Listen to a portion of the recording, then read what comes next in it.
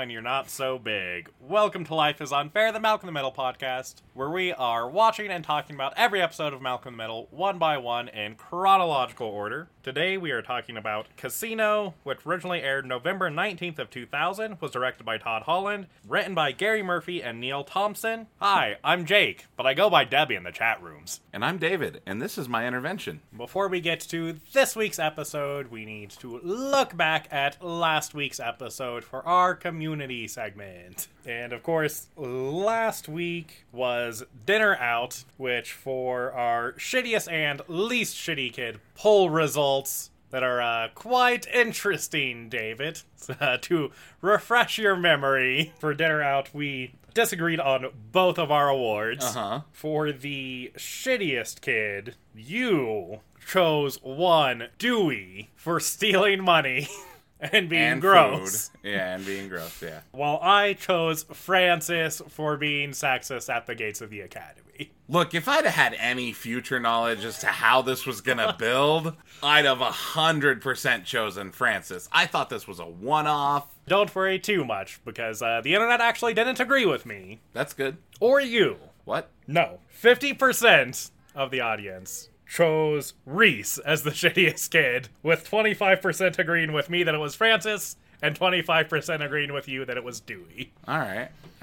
Reese. I mean, he was just doing Reese things. I feel like the audience doesn't understand the curve, but I can say I understand why you would choose him as the shittiest kid, because I understand why in almost every episode you choose him as the shittiest kid. I mean, punching Stevie is bad. We've established this. Yes. But the real point of contention came in our least shitty kid awards. For which I chose Malcolm, mostly based on a process of elimination. And you chose Francis for swallowing his pride and going to Spangler. Yeah, look, I was mostly just making that to argue with you. Looking back, I regret that decision, and I do not agree with it. 100%. The internet also disagreed with you. On this one, they actually agreed with me. 75% of people chose Malcolm as the least shitty kid, though the other 25% did choose Francis. Good for them. And I get it, and I made a good argument, so I appreciate those people for voting on the argument's sake. Well, yeah, and it's, it's on the specific episode. And in addition to our poll results, we have a couple emails. One of them is a more general email. It's not about the last episode specifically, but Grace did send us a video that contained all of the different versions of the theme song. Which was awesome. Yeah. The most notable one being the full version, with its expanded lyrics into a full song. And there's a lyric that I feel like we use a lot. Yes, which neither of us had ever heard the full song before, so thank you very much for sending that to us. And definitely the thing that we really keyed on is that there's a lyric in the, I think, second verse about grading on a curve. Which has basically been the tagline of this show since, episode 5. Yeah, it was very rewarding to hear that. Yes, it was. It was like They Might Be Giants was, from the past validating us. Correct. Then we have one other email, and this one was specifically about the previous episode. Yeah, this one was addressed to me. It was. It was from Andy, and I'm going to go ahead and just read through the full email. Andy says, "Hey guys, I want to start by saying I love the pod and you both seem like rad dudes. But that said, I found David's stance on Stevie playing the circle game and Dinner Out a little insulting. As a black, nerdy, quote-unquote, gifted kid," which, by the way, the quote-unquote is his use, not mine. I'm sure. Just to clarify, as I realized, how that could sound as I was saying it. Yeah. "Who's used a wheelchair his whole life, I identify with Stevie a lot, and hearing David say Malcolm should have stopped Reese from punching him, or let Stevie get free hits in, or that Stevie didn't understand what he was getting himself into, stung a little. Malcolm is, as you both know, a piece of shit. But I think he's almost always a really good friend to Stevie because he treats Stevie like a normal kid, something literally no one else in the show does. Again, not trying to call David out or nominate him for any shittiest kid awards. I just wanted to give my perspective on the matter as a real-life Stevie. Keep up the great work. Okay, so I feel like I should take this one. Yeah. First of all, feel free to call me out, because you should. One, I feel like that's the only way I learn things. Two, I appreciate the change in perspective offered here. I can understand where that would resonate for sure. 100% that just comes from my upbringing and the way that I was raised, and I 100% can admit I have had to work on, I was raised with a bit of a white knight complex. So if there were people who I saw as maybe inferior or less privileged or less trained or less educated in a sort of field or anything, it was my duty to protect them. And I have had to overcome that a lot and really understand that sometimes what I see as someone's weakness is not necessarily that. Especially in the case, I actually have some family members who have come down with some rare genetic disorders and have become partially immobilized and put into wheelchairs and part of the time and things like that. And understanding kind of that aspect and looking at it from that, I didn't even think about that when watching this episode. This show 100% puts me back into my mentality, and I'm very much so looking at it through the rose-colored glasses of like how I see my childhood and how I would have handled things as a kid. Right. And so, yeah, no, absolutely. No insult meant. You're 100% right looking at that from that aspect, and I get that. I meant no insult. Yes, Malcolm is a good friend to Stevie. He's also a piece of shit. Oh, absolutely. As we've established, everyone in this show, for the most part, is a piece of shit. With the exception of Dewey and Stevie. I will add Stevie propaganda, by the way. Stevie is a great, great character, and I love that character. Oh, absolutely. I love Stevie. I've said many times, Stevie is absolutely my favorite character. The thing is, David, a lot of the time, Stevie is a piece of shit. Yeah, I know. You're not wrong. This is part of why I love him. He also gets to deliver some of the greatest fucking lines. I will agree. I also feel like Malcolm is, at least so far. Now, remember, I have not seen all of the show, guys, so my opinion on this may change as we go. To your point of Malcolm seems to be the only person who, like, treats Stevie normally or, like, as a normal kid. I think you're 100% there, including to the fact that I think Malcolm's really the only person we've seen that, like, calls Stevie out on his shit. Yeah, pretty much. And vice versa. Like, Stevie calls Malcolm on his shit a lot. Yeah, definitely. It's definitely that way. So I like that. I like the dynamic of Malcolm treats him kind of like one of the gang, and Stevie is just telling Malcolm, like, look, you're not so smart, dipshit, and calling him on his bullshit, whereas he kind of bamboozles his way through with some of the other characters at times. Anyways, yeah. I hope that addresses the concern and answers that. I kind of got off on a wild tangent there. I do that. I'm sorry. My brain is fried, I swear. Yeah, and feel free to send stuff like that to both of us if you think we're off base. It is a podcast where it's two white dudes talking. We have a limited perspective. 100%. It's always great to hear from perspectives that we don't have. Yes, because I absolutely didn't even consider that or think about that in talking about this. Yeah, and again, feel free to call me out, any of you, any of the time. And I appreciate it, and it's how I learn things, is generally by getting hit in the head with a hammer. Also, feel free to send us any stuff, like, about why you sort of relate to it and enjoy the show. Like, if you want to use this, like, just as a platform to talk about your favorite episodes or, like, why you like the show, we'll absolutely read that. Yeah, absolutely. We want to hear from you guys. This is probably one of my favorite parts. I really enjoy and I really like interacting with people, it's kind of a way to meet new people, and it's interesting and different. It 100% makes my day. So feel free to communicate with us. Send us your thoughts. Send us, again, whether you think we're wrong, think we're right, whatever. Let's get to know each other. And with that, let's go to this week's episode. To start this episode, we need to talk about the cold open, which, for once at least, sort of thematically connects to the rest of the episode. Yeah, I guess. It starts with Hal and Lois laying in bed, and Hal is rolling around uncomfortably. He can't fall asleep. Lois asks him why. He says it's because he feels like they're forgetting something. He goes through, like, the little checklist of trash, lights, locks. He just can't figure out what they're forgetting. I mean, clearly it can wait till morning. Cut to the morning. Hal and Lois are getting up and going into the kitchen, where Dewey is standing in a corner, with his head, like, propped up against the wall, sleeping.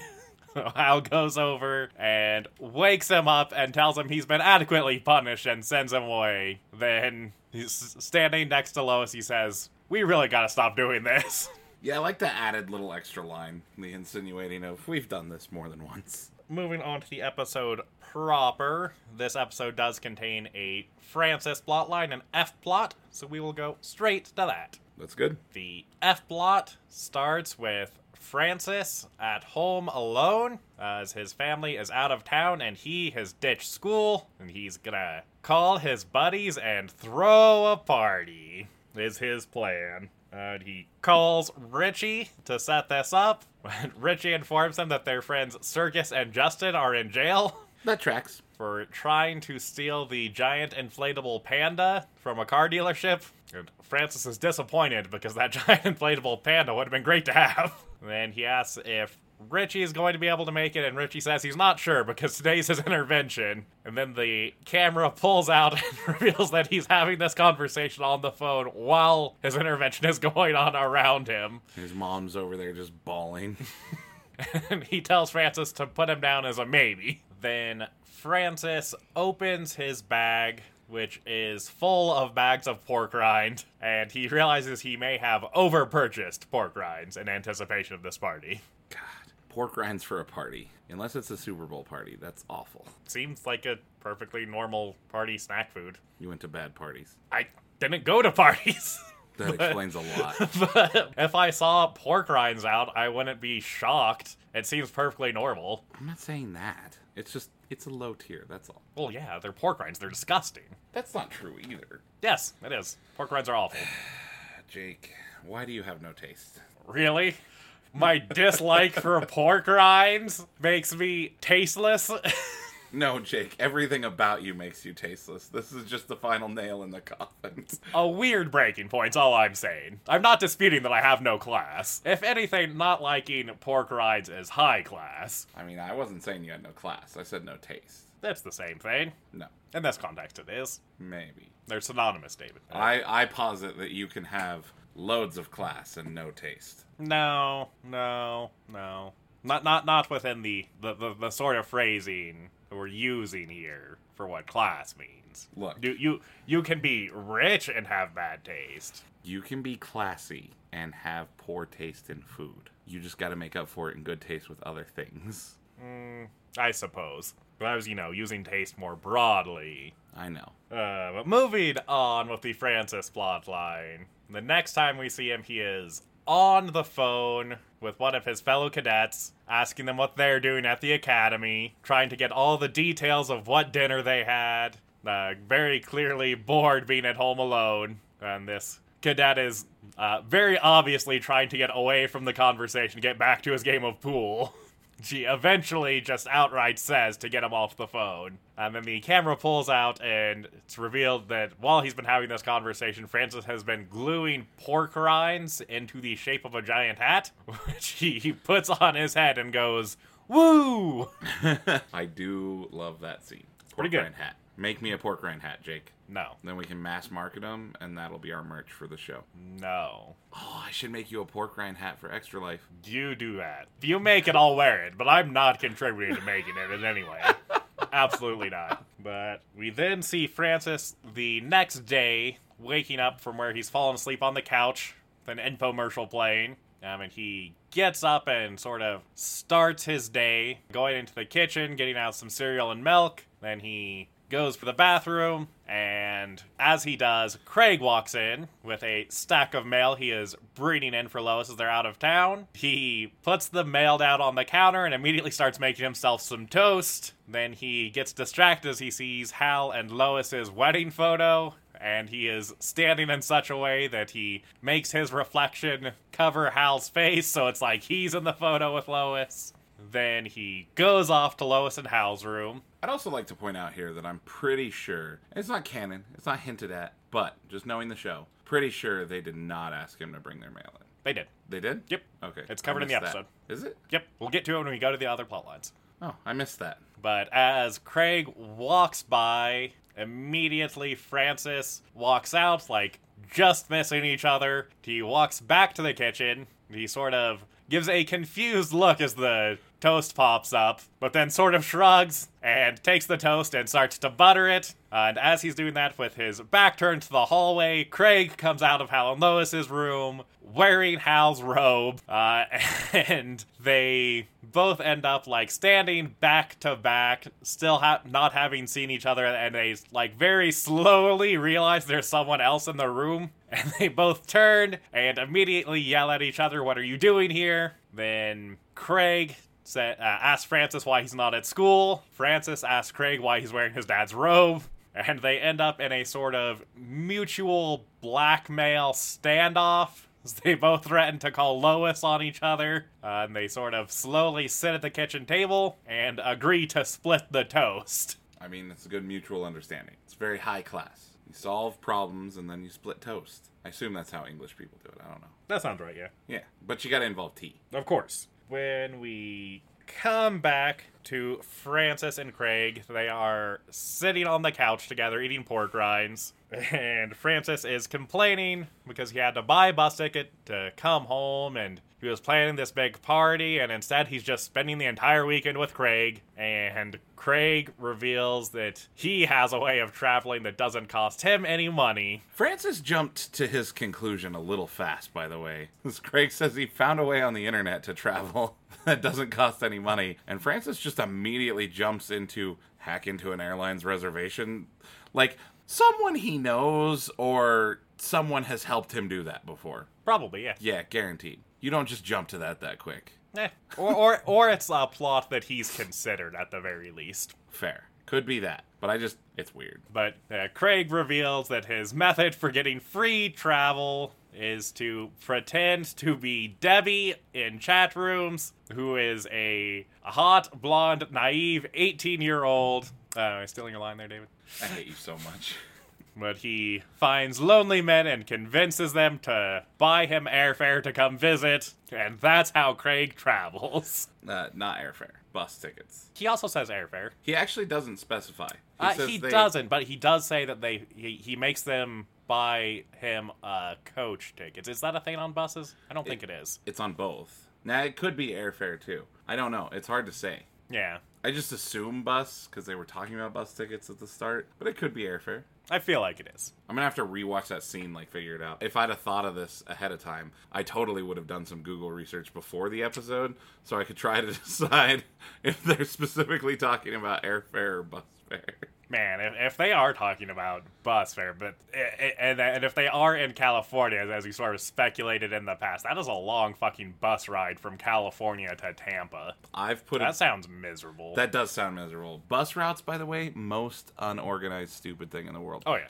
But, so I don't know. I'm curious. God, I wish I'd have had this thought before we were recording. Well, you didn't, so... Correct. Fuck off. Fair enough. Also, wow. You said I had bad taste. You do. The next time we come back to Francis, he is playing Scrabble with Craig. This scene is great. And he is playing the word Mizryk, M-Z-R-Y-C, which he insists is another military term, implying that he's made up some other words in this Scrabble game. And he says that Mizryk is the helmets horses wear. And we did pause to look at the Scrabble board to see what other words he made up. And we've got Dardograph, we've got Absil, we've got Gackus, and Nexthern are all fake words that are on the board. Yep, there's quite a few. He is well-versed in his fake words. And then Craig plays Cat, which is the second time in the game he's played Cat. As they're playing this game of Scrabble, Craig is trying to fish for information about if Lois and Hal's marriage is going okay. And not subtly either. No. Greg and Francis begin arguing over Lois at that point, with Francis, of course, having his usual list of complaints about being sent to military school, and her being a control freak, and Craig basically defending her. Shocking. And, of course, turning it around on Francis. Which, as we've discussed in previous episodes, they're kind of both right. Yeah. But that pretty much ends the little Craig-Francis bonding. The, cap on Francis's plot line is him taking advantage of Craig's travel method, showing up at the airport and walking past a guy with one of those little signs for when you're waiting for someone at the airport that says Debbie, and as Francis walks by, he says, "Thank you," and then just walks away. And yeah, that wraps up the F-plot. Sure does. Going to the other two plot lines, which sort of start converged and then split off halfway through into we'll call it a Hal plot line and a Lois plot line. Yes, an A plot, an H plot, and an F plot. No, Hal doesn't get his own plot lines. Yes, he's not removed enough like Francis for it to warrant that. It may not warrant it, but I'm doing it anyway. Refuse to officially recognize this move. No, change approved. No, change not. You can't approve your own changes. I need an Ellie. Wrong show. Wrong show. Though there will be a connection to that show in a few episodes. Oh, yeah? Yeah. Interesting. But back to Malcolm in the Middle. So the A and B plot both begin with the family once again in the car going on a trip. This time they are driving to a reservation to go to the casino, which Hal is very excited about. And the boys are mostly excited about the pool. Well, yeah. I remember those family vacations when I was a kid. Going to a hotel with a pool was the vacation. Oh, yeah, absolutely. Literally, I was so poor. That was, the thing. Yeah, absolutely. It's definitely a thing of, this is being treated as a vacation, but realistically it's always we're going to a family thing across country. Yeah. But that's the thing your parents tell you. This is why this qualifies as a vacation. That's right. There's a pool. Yeah. Here in Wyoming, our family would jam 15 to 16 of us in an RV and drive 2.5 hours to go to a pool. But that was awesome. I think we both just had the realization that our childhood sucked. Yeah. Other kids are like, man, that time at Disneyland. And I'm like, man, you remember that time Grandma ran over a snake?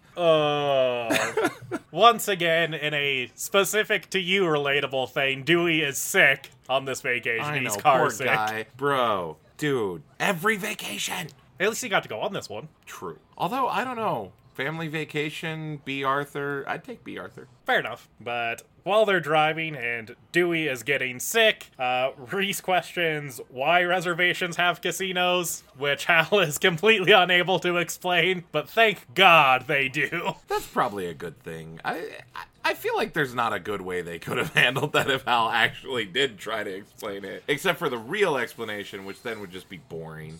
Fair. Yeah. And they also explain that the reason Francis isn't joining them is that he's supposedly on academic probation, and he wasn't able to come home, which of course we know from the F-plot is a lie that he told in order to throw a party. Yo. I mean, when you're Francis, that's a pretty good lie. That's a believable cover story. Yeah, 100%. But they finally get to the hotel, and in another very relatable moment, they start calling dibs on which beds they have. The boys do, because the entire family has one room with two, queen-size beds and one of those little roll-in cot things. Yep. Also remember that. Absolutely. Yeah, that was very much so. If we went to a hotel, there's one fucking room. That's it. Yeah. You need to sleep on the floor? Sleep on the fucking floor. Yeah. The amount of times I've slept on a hotel floor is too high. Yeah. Which Dewey immediately calls sleeping in the same bed as Malcolm. Reese immediately calls dibs on the big bed. Trying to force Malcolm and Dewey to share the little cot. Yep. Lois sorts out their sleeping arrangements for them, of course, and then pretty much immediately they start, splitting off, With the boys getting ready to go to the pool, Lois just wants to take a bath, and Hal is going to go to the casino. The boys make their way to the promised pool, where they are immediately turned away by hotel staff, who reassures them that he's not just turning them away because he hates children. That's just a happy coincidence. Yeah, I love that scene. But they're told they can't go to the pool without someone who is 16 or older, which Reese tries to lie and immediately gets called out. Then they ask to go into the casino to get Hal so he can let them into the pool, but they're told they also can't go into the casino. Yes. Poor boys. Which leads the boys to, like, a little rec room that's very clearly there for this exact situation. Reese and Dewey playing foosball on a foosball table where Dewey says his goalie's got a little spinny dude is missing its legs. It's very effective. But while they're playing, Malcolm is watching through a big, bay window as Hal plays poker. Hal comes in, and when they ask him how it's going, he says, poker's a complicated game with ups and downs, and then he asks which one of the boys is going to buy him a soda. And Malcolm starts asking him why he left the table now, because now would be a good time for him to stay, because something face cards. The something, by the way, is math, okay, which is why Jake immediately tuned out. But Malcolm starts telling him about the amount of face cards and low-tier cards that have been played, and tell him the odds of the numbers, and does the math to count the cards, and actually straight up just tells Hal, no, there's only these cards left right now, you should go play. And Hal is immediately impressed and remembers suddenly that he has a genius for a son. Yes, and for once it's useful to him. That's right. We then, of course, get the obligatory Todd Holland episode montage of Hal using Malcolm to count cards. This one is a pretty short, fairly straightforward montage. But it's still a montage. It is still a montage. There's been one in every Todd Holland episode so far. It's just Hal looking back to Malcolm for various symbols, and with an increasingly large pile of chips in front of him, getting increasingly excited and happy. And then it hard cuts to Malcolm and Hal in casino jail. Did you call it casino jail? It's what it is, David. Look, places like casinos and supermarkets only have jails in Florida. No. I was tying it back to that other show that we were talking about earlier. Yeah. I'm with you on the grocery store thing. Casino jails are definitely a thing. Kind of. I've seen enough movies. It's where they take you and they beat you. Yeah, it's not a jail. It's a back room. Yeah, it's a jail. No. Anyway, you're kept against your will is a jail. No, I'm not comfortable with this definition, Jacob, at all.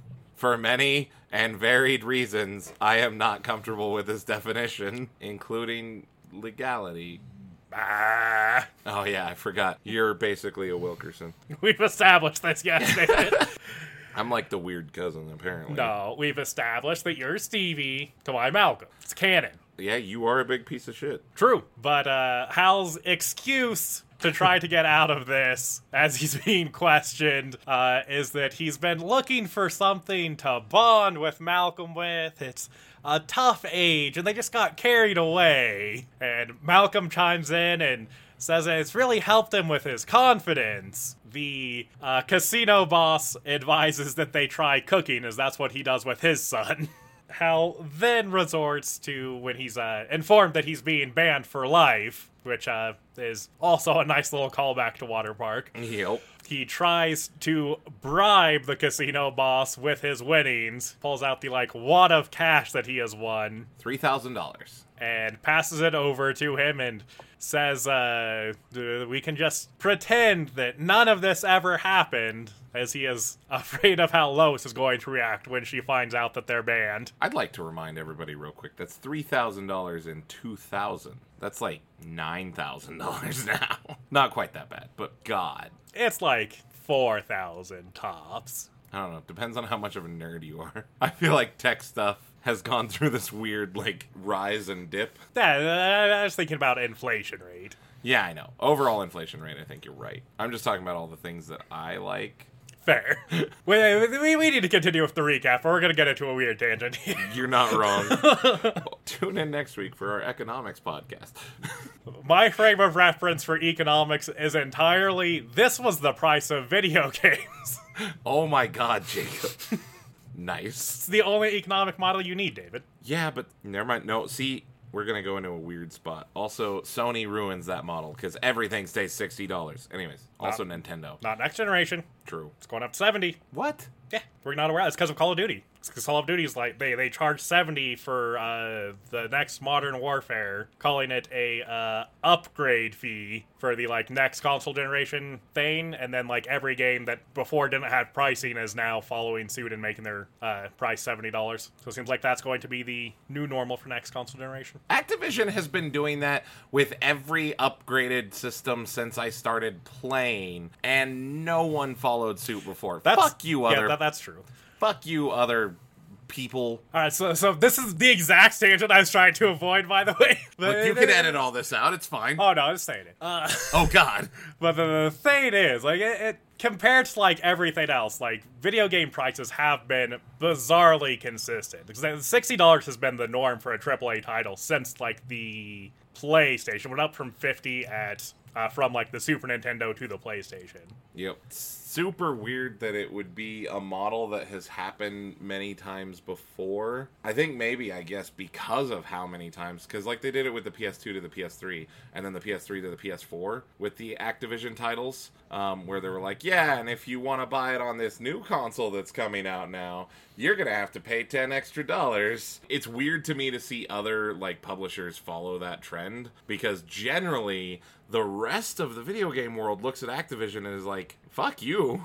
Yeah. But anyways, to tie that all back into, this episode, I feel like at this point, the PlayStation Store is just a giant casino, especially with the sales that have been running lately. Okay. But again, that would get us on another tangent. So loot boxes, am I right? Fucking EA. And everyone who watches or listens to this podcast who doesn't play video games is now like, what the fuck? Listen, it's the norm for us to go on a random tangent. We're really bad about that. Meh. Okay. The casino boss takes Hal's money, puts it in his suit, and then just says, "You're still banned." Then Hal starts to stand up and demand his money back when the two large, like, bouncer-looking guys just sort of step towards him and he sits back down and says, "What money?" Yeah. Then we go back to the hotel room, where Lois is now ready to go to the casino and gamble. She's assuming Hal is going to be right there with her, as he was the one most excited about the casino. But Hal is talking about how he doesn't want to go back, and he's not very impressed with the casino. He complains about the breakfast buffet, which also, by the way, implies that it's the next day. Which ties in nicely with the Francis spotlight. I really like the way they kept everything consistent time-wise, which is something they don't often do in shows like this, or this show specifically. Yeah, I was going to say, where they jump around. Yeah. And another little note before we move away from it is that Reese has eaten so much that he's made himself sick at the buffet, which Malcolm turns to camera and tells them that the Wilkerson family takes all you can eat as a challenge. Again, that's super relatable. Oh, yeah, absolutely. Yeah. But when Lois starts to catch on that something is up with Hal and starts to question it further, Hal points out that he is offering to stay back and keep all of the kids while Lois goes to the casino alone. Does she really want to question this? And she tells him to remember to wear sunscreen, and she leaves. No questions asked. Hal reveals his plan that he's come up with impromptu based on a pamphlet he found in the hotel lobby. They are going to go to a ghost town and check it out. It's just a 5-mile hike, which, I feel like Hal is severely underestimating how long a 5-mile hike is. Right? That's a long hike. It is a long hike, especially with multiple boys. Yeah.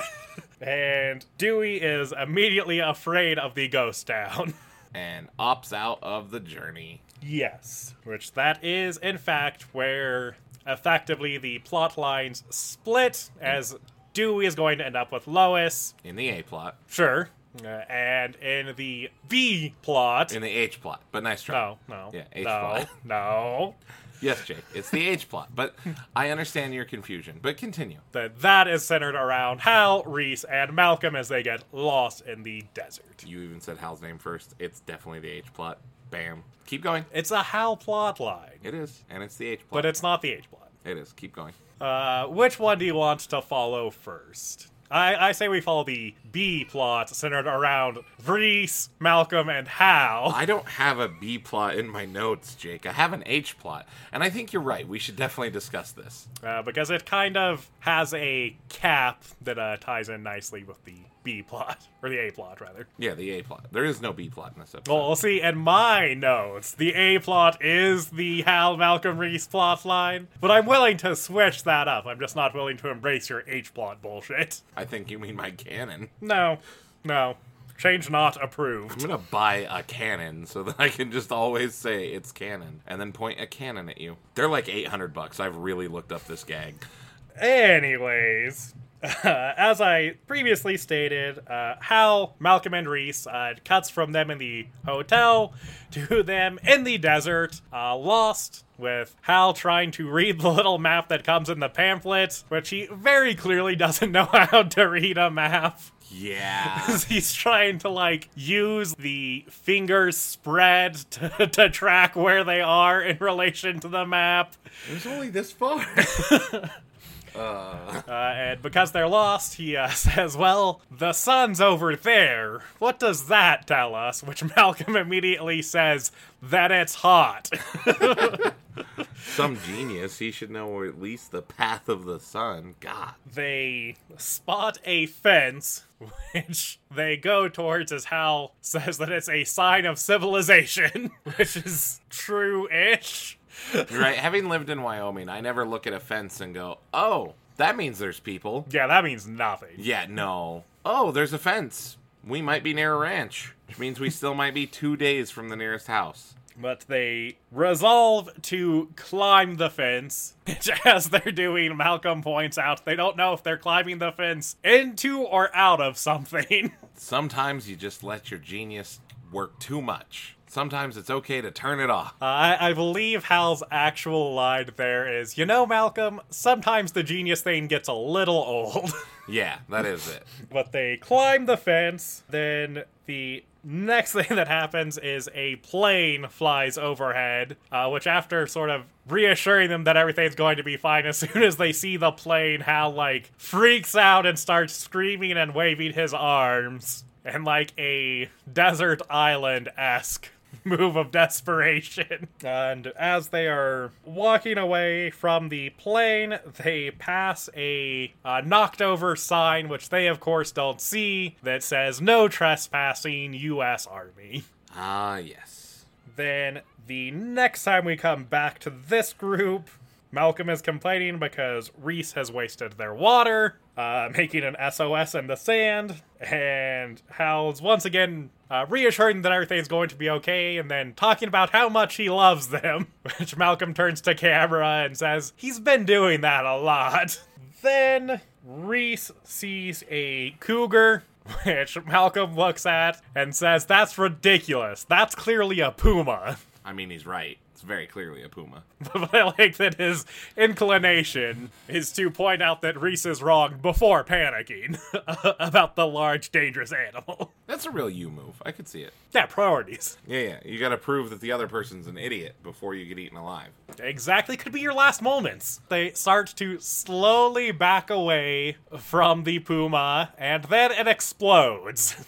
Yep, just randomly. Yes. And they all run away screaming, and when they finally stop and start talking about what happened, Reese immediately concludes that he blew the puma up with his mind. Yeah. And when Malcolm criticizes him for this theory, Reese tells him to be careful how he talks to him. He's really convinced himself he has the mind powers. Yes, he has. And Hal starts, running through a list of possibilities of maybe the puma ate some dynamite, but that doesn't make sense. Why would a puma eat dynamite? Then he thinks maybe it's a leftover blasting cap from miners, but the explosion wouldn't be that big. And that leads him back to the Reese thing. this is also the point at which Hal realizes that Dewey is missing. Yeah, this has been quite a while. Yes. He has, like, a panic moment after the exploding cougar where he, like, looks around and yells, "Where's Dewey?" And Malcolm points out that he stayed back at the hotel, which ties in nicely with the cold open of them forgetting about Dewey in the corner. Yeah, I mean, I get it. He's an angel, he's quiet, he's not frequently, destroying things like the other children. He's easy to forget. I'm with you on most of that. The not destroying things is, Eating and destroying are two different things, Jake. debatable. Fair. Motion table. But now, in a panic, Hal and the boys are looking for any sort of civilization, and they find a little dinky house, and they run over to it, and they pound on the door, screaming for help, and they just need to use these people's phone. And when there's no answer, Hal just barges into the house. They immediately see the people sitting at the table they could see through the, like, dust-covered window are ballistic dummies. There's some, like, recording devices on the table. And they're all dressed in military fatigues. Yes. Malcolm looks at all of this, then turns to camera and says, "Oh, I figured out what's going on." And then, out of the talking to camera, just yells, "Run!" They all run out of the house, which explodes behind them. Then I can't remember, I know that's sad because we just watched it, but was it Malcolm or Hal who points out the fact that we're on an artillery range? It's Malcolm. Yeah, okay.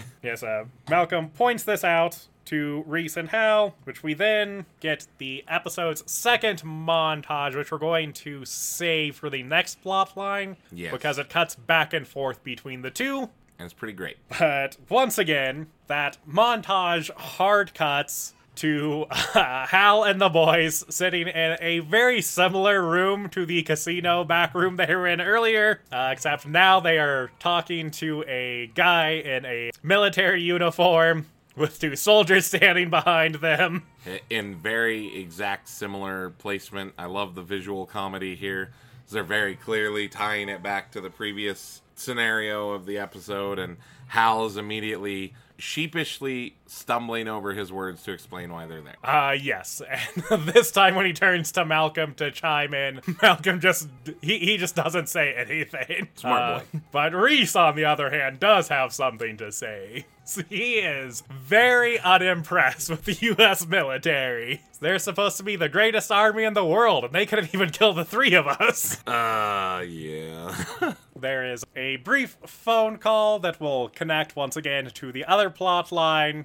We'll cover it there. But then this portion of the episode ends with Hal, Reese, and Malcolm walking through the desert once again, and Hal is telling a story to comfort Malcolm and Reese about how Dewey is tied up out in the desert and being left to be eaten by the fire ants. And I don't remember which one, I think it's Malcolm asks, "Even his eyes?" And Hal says, "Even his eyes." Yeah. Poor Dewey. So now let's go to the A plot and discover why they all want Dewey to be eaten alive by ants. Yes, let's. It starts with Lois at the casino. She is immediately found by Dewey, who sort of wanders up to her. When she asks why he's there instead of with Hal, he explains that he's scared of the ghost town because he's scared of ghosts, which Lois reassures him that ghosts aren't real, except for one, which we'll potentially talk about in the awards.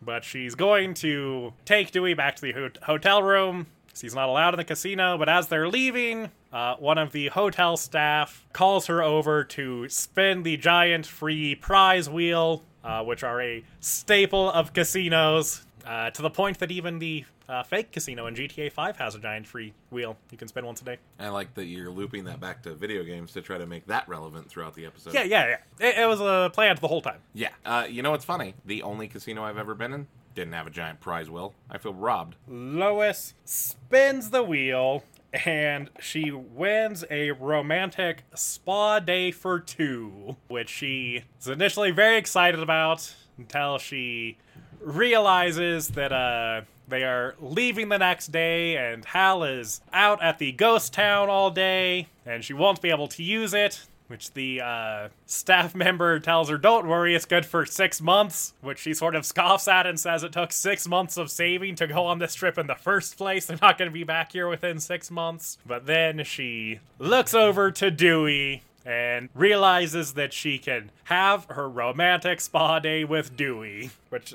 we then see Dewey and Lois enjoying this spa day as they're getting pedicures and massages. Well, they're both getting pedicures. Dewey is getting a massage. Yeah, which, I mean, good on you, boy. Then when we come back to them again, they're getting facials, and Lois, without looking at him, instinctively knows as Dewey goes to take off one of the cucumbers off of his eye and eat it, and tells him not to. And going back to that montage, we see a, intercutting back and forth as Hal, Malcolm, and Reese are in the desert running as various stuff explodes. I think one's an outhouse. Yeah. One's, I can't remember what else blows up. They find, a car with a ballistic dummy in it, and initially they, throw the dummy out and try to get in and start the car. And then Hal, realizes this car is going to be blown up, and they all run out as the car blows up. There's a couple other little things, but it's Lois and Dewey side of it is just the two of them being, pampered and taken care of in their fluffy white robes. Very all of a sudden high quality, hotel stuff, resort type stuff versus, the lower end hotel room that we see previously. Yeah, which makes sense for, a casino hotel. Yeah, because you got the crappy rooms, but you got the spa because that's where you spend your money. I get it. Look, if we don't get you in the casino, we're going to get you in the spa. Yeah, exactly. It's all-in-one paid, yeah, I get it. But then, after the montage, the next time we come to Lois and Dewey, they're eating their lobster dinner and just having a great time, and Dewey wants to order ice cream, and Lois tells him he can. Then the room in their hotel room rings. The room in their hotel room rings? The phone in their hotel room rings. And Dewey goes over and answers it. And it, of course, is Hal. And he's asking Dewey to put Lois on. He only gets one call. It's an emergency. And Dewey, without saying anything, hangs the phone up, goes back to the table, and when Lois asks who it is, Dewey says, wrong number. But that wraps up the recap. So let's go on over to our awards. What did you have, David, for your OK Boomer award? Your award for something that sets the episode firmly within its time of release. Oh, we're going to jump right into OK Boomer, all right. Internet chat rooms, because it is the year 2000. Debbie's in them, Craig's in them, Francis is in them, I'm in them. And they're all named Debbie. That's right. Look, there's a very specific period of time in my life where internet forums and internet chat rooms play a huge role in my life and the people that I've met, and including up to my wife. Fair. Anytime people start talking about trolling the forums or internet chat rooms, I immediately recall back to this era and this sort of point in time where a lot of people are really dumb and believe anything that anyone on the internet tells you. There's a lot of naivety about the internet still at this point. I feel like in 2000, the world, at least from my point of view, was very polarized on the internet. You either had people like my parents who were like, people suck, they're terrible, and everyone on the internet wants to lie to you. And then you have other people who are like, oh yeah, I mean, they're people, they're great. You can trust them. Give them their credit card number so that they can fix that Dell problem. At this point, a lot of people still don't have in-home computers.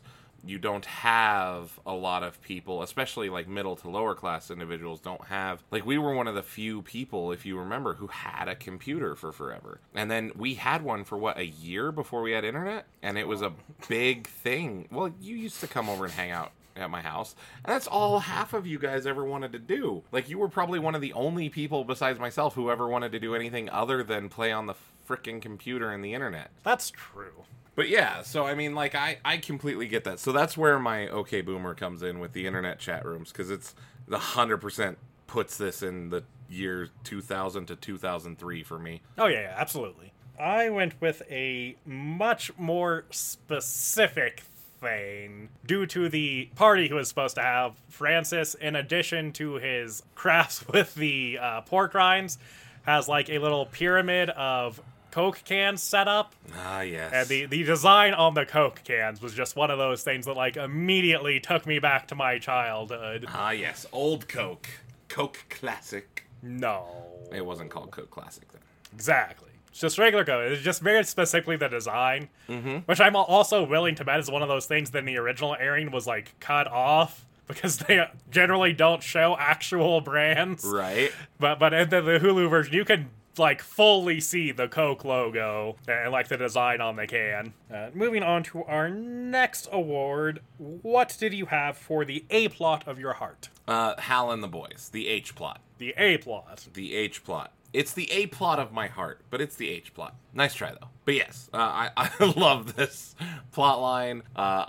So, story time. Another random tangent, but I know how easy it actually is to almost drive onto military artillery range. I've been in the back of what we call a deuce and a half, which is a 2.5 ton pickup, which is what you see, like those trucks that carry troops and things like that. I've been crammed in the back of one driven by a madman who ignores all directions and signals that you give them, and fortunately range control pulled up in the Humvee to turn him around because he was ignoring us as he almost drove us into the artillery range.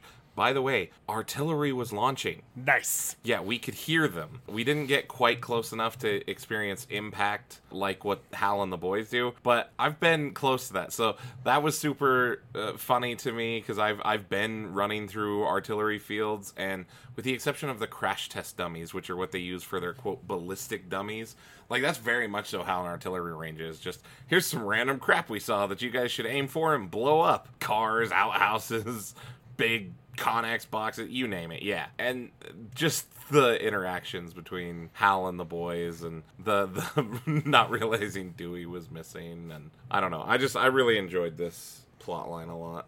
Fair enough. It is a very good plotline, and it is like it's the plotline I remember this for this episode the most. Like, it's the one I associate with it the most. But upon rewatching it this time, I found myself drawn more to the F plot. Pretty good.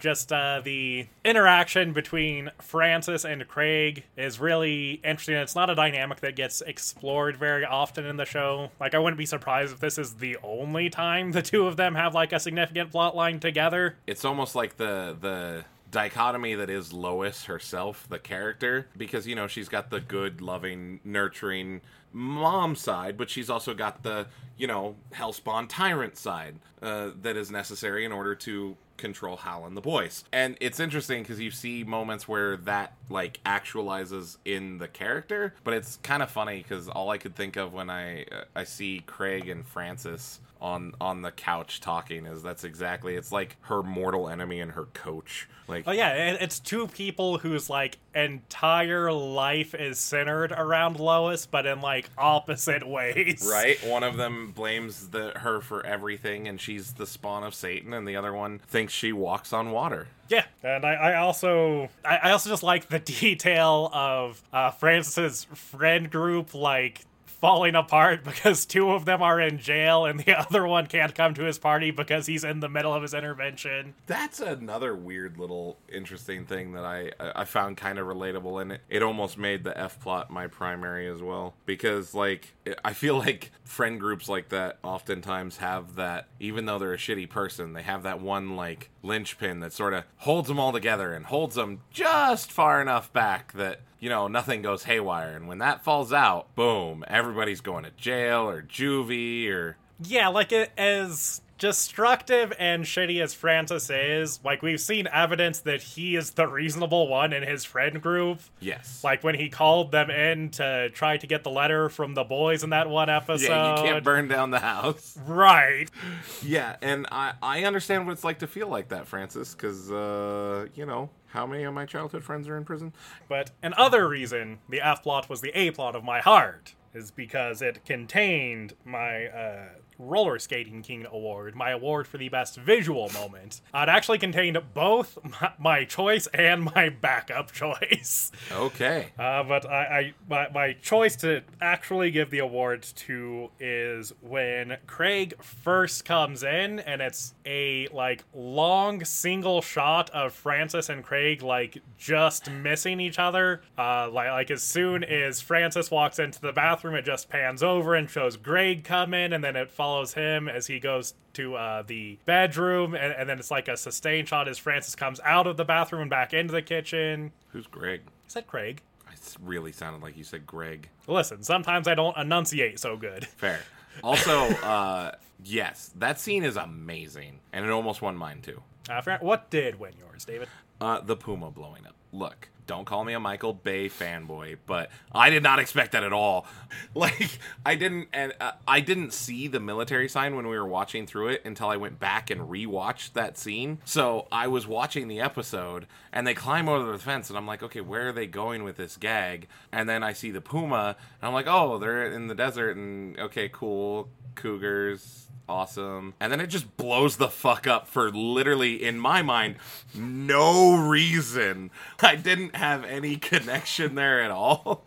I was confused as fuck. But also, I love big cats. So the fact that they actually, like, managed to edit in some bee footage. They very clearly did not have a puma. Yeah. They caught some footage of a puma and kind of plugged it in there and then, like, edited that explosion on top of it.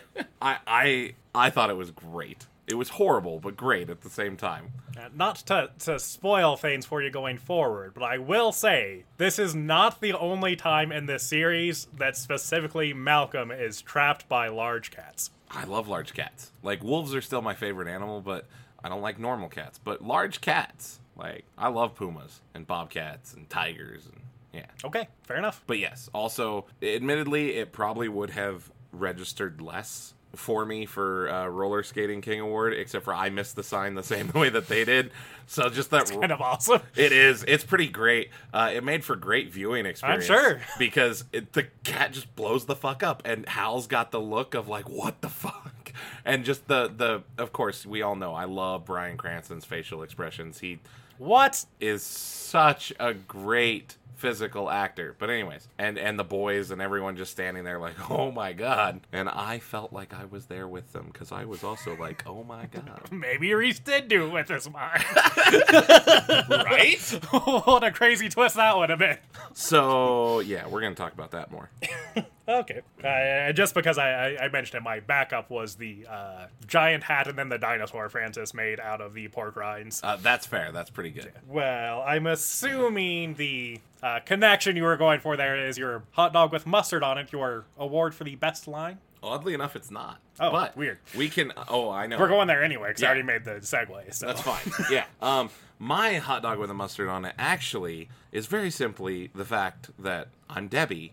I'm blonde, naive, and I love to wear sundresses. I love that comment from Craig and just how much he gets into it and sort of the wistful gaze on his face as he says it, as he looks off into the distance and continues to go, and then Francis has to like snap him out of it and bring him back to it. I do appreciate that Craig has like an entire backstory built for this persona. Yes, I mean, look, any good catfisher does. Fair. You gotta really believe in the character, Jake. Yeah. I think it's great, and I love this line, and it's hilarious, it's specific, and it is just, I don't know, it's one of those things, could you have seen it coming? Probably, but if it was on a list of traits to pick about Craig, I probably would have. But it's hilarious, and I love the delivery. Fair enough, that is why it was actually my backup choice. Nice. But my actual award goes to Reese, and it's, you people let me carry the water and suddenly I'm the idiot. And I appreciate the level of self-awareness Reese presents here. It's, for him, it's a big thing. It really is. He realizes he can't be trusted with important stuff. He knows him. Yeah. Well, let's go to favorite character from there. Who did you have for favorite character? Craig. Me too. Craig is great in this. This is a great Craig episode. Yeah. I mean, it's a creepy Craig episode, but any Craig episode is creepy. Yeah, Craig is creepy. It's one of his defining characteristics. Agreed. He's creepy Craig. The catfishing stuff and the wearing Hal's robe. And the scene with Francis and him where they're just missing each other, and then the like realization when they run into Craig is great in this episode. Yeah. It's like I've said previously, I really like Craig when he's not just being creepy at Lois. Yeah. Like, in almost any other context, he's a great character. And this episode is a great example of that. I would agree. Down to that time. Yep, that just leaves our shittiest and least shitty kids. Let's start with least shitty kid. Who did you have, David? So, I looked at my notes before we started recording, and I was super confused because I was trying to remember why I had this kid as least shitty. Go on. And then as we've continued through the recap, the episode has come back to me in full. And I think I made the right choice, even though throughout most of the recap, I was like, why didn't I choose that kid? Why didn't I choose that kid? And the least shitty son is Reese. David? Uh-huh. I'm shocked to say, Uh-huh. I agree. Yes! Yes! All right, good on you, Reese. Holy shit. Wow, he can do something good. I mean... he can do something least shitty. Which for Reese is good. Yeah. We're grading on a curve here. Absolutely. Come on. But he didn't break any laws. Nope. Well... He didn't knowingly break any laws. Correct. That's what I was about to fix that too. He really wasn't shitty to anyone. He had that moment of, self-clarity and actualization where he's like, look, I'm an idiot. Why did you guys trust me with this stuff? Yeah, Malcolm should have known better. 100%. Look, he was really thinking about he should blow up that puma. It'd save his family. He gave himself mind powers in order to save his family. He accepted his new mutant identity. It's true. Yep. And he even gave Malcolm a warning. Yeah. He didn't go straight to blowing him up. Right, which was a real Reese move. Yeah. And he didn't try to blow up the military guys when they were in military jail. True. Yeah. Although I feel like at that point, Reese may have pieced together that he didn't blow up the puma with his mind. Maybe. I appreciate his criticism of the artillery. I mean, he's right. Greatest military in the world. You couldn't kill these three idiots? Man. Agreed. Reese is least shitty. All right. Wow. And David, who did you have for shittiest kid? I think this is where some contention comes in. We'll see. Maybe. We'll see. Malcolm. Okay. Okay. Fair. Okay. I can see that. Okay. I chose Dewey. No. Dewey is not... He left Hal, Malcolm, and Reese in a known emergency situation to their fate. Yeah, and you see what those dudes do to him? Look, I'm not saying he was good, okay? There's a reason he's not least shitty son, okay? But he's easily only Malcolm level shitty here. And we both know that the only reason he did that is so that he could have more quality time hanging out with his mom and enjoying things for once, rather than having the shit sandwich that is his brother's crammed down his throat and forced upon him. So your justification for Dewey doing this awful thing is, well, yeah, but he only did it because it benefited him. No, my justification for it is that he wants to spend more time with his mom, and his brothers are dicks. He's enjoying his pampering, which, fair enough, would not hold against him, except throwing everyone else under the bus to continue that brief window of pampering he's experienced. He's been immediately corrupted by luxury. Look, I think that I could get behind that if Dewey had, like, an idea of what the emergency is. But think about it. I challenge you this, okay? It is a Wilkerson family member yelling on a telephone about how something is absolutely, necessarily must happen right now. So in other words, a normal phone call for the Wilkerson family. Exactly, so he should know to take that seriously. No, I say, on the other hand, these fucking people scream about everything on the phone all the time. How is he gonna know that Hal is in an actual emergency versus a perceived emergency? Time out. Hal isn't screaming at him on the phone. Hal has, like, a very strained, very obvious, like, freaking out, True. but trying to keep it together voice going. As he asks Dewey to put Lois on the phone, it's very important, it's an emergency. Which, for the Wilkersons, an emergency situation is going to be something pretty bad. Or pretty mundane. I mean... No. I feel like they use that word a lot. I feel like emergency for them, through the course of the show, has been someone is going to the hospital or jail. Well, that's not bad. The best case scenario is Hal needs bailed out of jail, and Dewey just hangs up on him. Yeah. Shittiest kid. No. And, I will say, I did strongly consider Malcolm. He was the other big contender. Yeah. But... in the same way that we're giving Reese least shitty kid because we're grading on a curve of Reese is always shittiest, I'm grading on the curve of Dewey is usually the best. So when he does shitty things, he should be held to a higher standard. To a Dewey standard? The Dewey Decimal Standard, they call it. No, they don't. No. That was a good joke, and then you ruined it. I hate you. Why do you hate library sciences, David? The glare you're giving me makes that joke worth it. Okay, why do you think Malcolm is worse? Malcolm knowingly broke the law with his dad in the casino. Did he? Yes. First of all, counting cards is not illegal. Second of all, I doubt he even knew that that was, like, a thing that was frowned upon. I don't know. I did at his age, but... Maybe. Yeah, that holds, because the reason I would have known at his age that was a thing you can't do is 100% because of your dad. And we've already established your family is the real-life Wilkerson family. So no, Malcolm knows it's a bad thing to do. Also, there's just the whole everything. First of all, he let Reese hold the water. Like, what an idiot. And he's supposed to be the smart one. Fair. He didn't look around for any signs, or, like, they just randomly hop onto the fence. Like, he is... Also, he's supposed to be, like, this super genius, and he can't read a map, tell directions. Like, come on now. Literally, my 8-year-old self could find my way back easier than this, hyper genius and his brother and dad can. These are all just reasons why Malcolm sucks. Malcolm 100% goes along with Hal in lying to the casino owner and trying to, get Hal out of it, which is, again, shitty behavior. I guess. There's another thing, and I didn't write it in my notes. I remember there's something at the start of the episode that makes me think that Malcolm is a shitty kid, but it's not directly in here. I need to rewatch the episode. Damn it. Don't remember anything especially shitty he did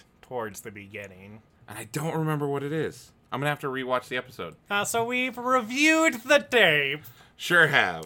I am woefully unconvinced of your argument. Look, okay, so I was wrong. It wasn't what he said specifically, and I know now that my argument that I made in my notes, why it's going to be super weak against you, because you've chosen Dewey as the shittiest child, so therefore you have already... put that he deserves all this. But Malcolm is still a piece of shit throughout this entire episode. And to counter an earlier point that you made about him not knowing that it was wrong, he definitely knew that what he was doing with Hal was wrong, by the way. Because if you watch the tape, he is very clearly, like, he gets excited as Hal gets excited, and then he looks away so that nobody catches them. He knows what he's doing is wrong there, for one. For two, when they first go in, he does make a comment, and it was stuck in there, about the argument we mentioned with him and Reese and having to share the bed with Dewey, and... Whoa. What? His comment is, no, if you get the big bed, you get Dewey. That's a perfectly reasonable thing to say. Yeah, but look, that whole argument is just so mean and inconsiderate to Dewey. No. Yes. No. Yes. Also, some of the more reasonable reasons why Malcolm is the shittiest kid.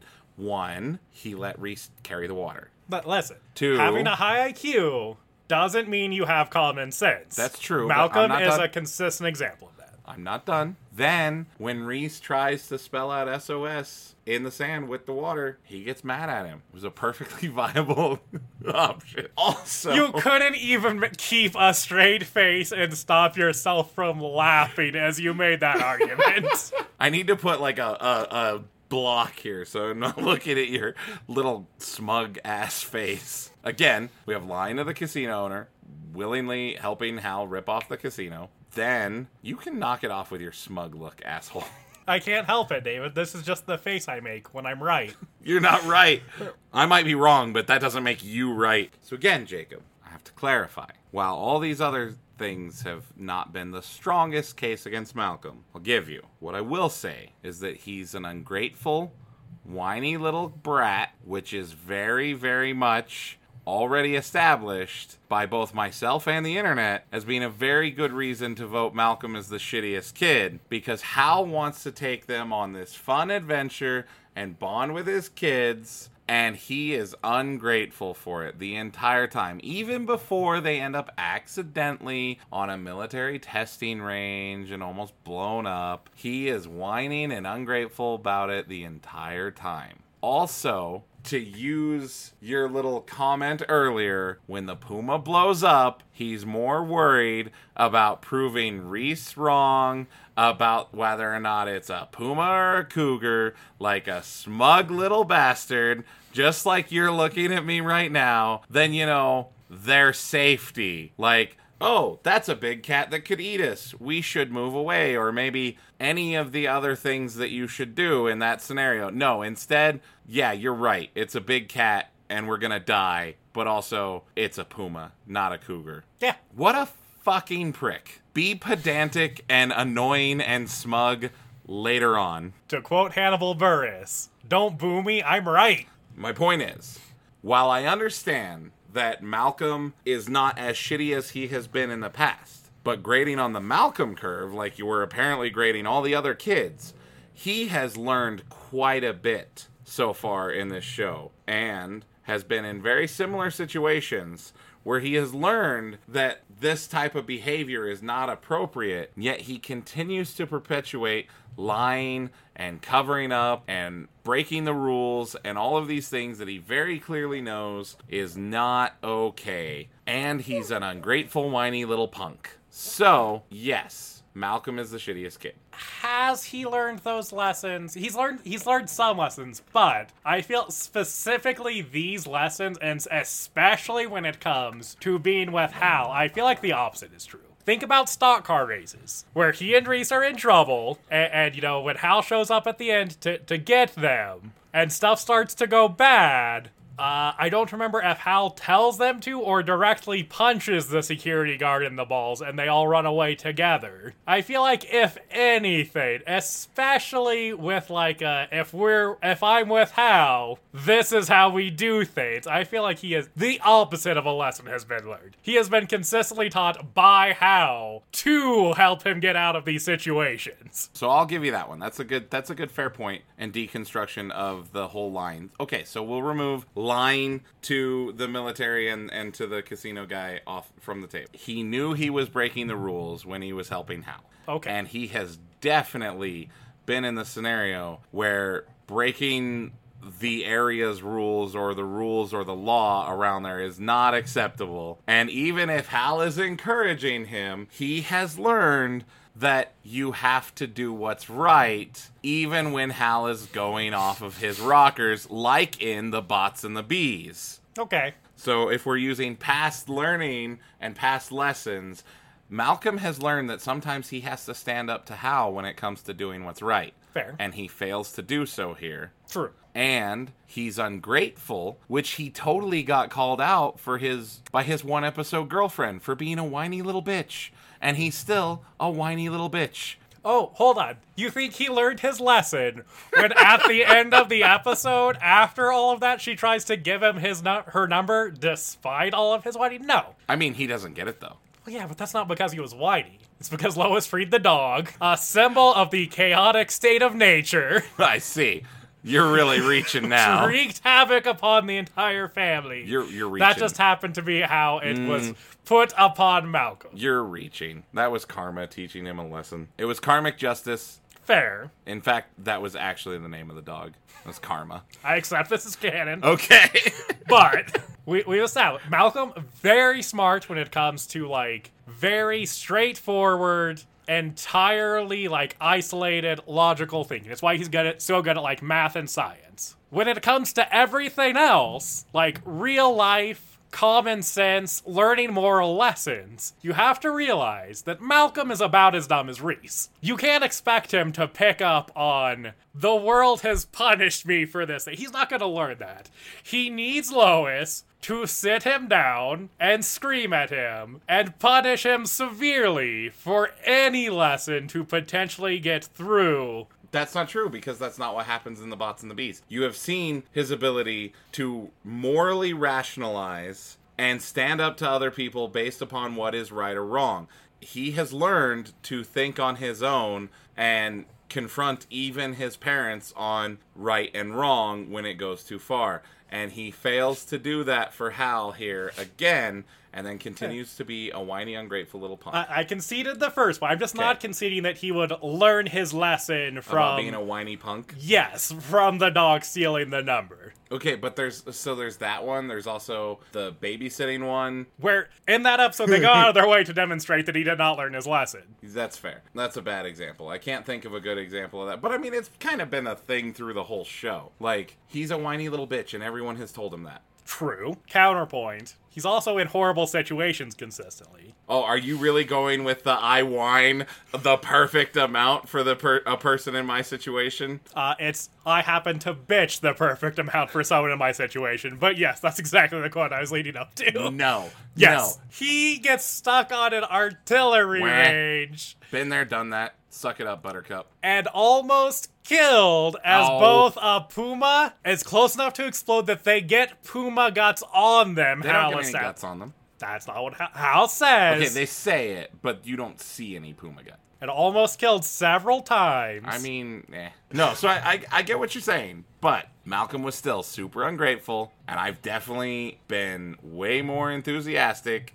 Even if faking it, he has no consideration for Hal's feelings. Hal's whole thing is he's bonding with his boys. And, you know, Malcolm feels like he doesn't connect with his parents so well sometimes, as he stated. And instead of being grateful for the opportunity, like Dewey is, because he's a precious angel who wants to connect with his mom and have some time, instead, Malcolm is whining, bitching, and moaning because of a simple little walk. Yes, it gets derailed, fair, but he's bitching about it before then, just because it's a simple little walk. He doesn't start complaining until they get lost in the desert. No. Yes. Well, lost, yeah, but look, at that point, they don't know that there's any peril or anything like that. True. They're just all stupid and in the desert. That's True. not that bad. Agreed. There's whole states that were made that way. Fair. And I'm not saying Malcolm isn't whiny or obnoxious, because he is. I'm saying it's not fair to compare his situation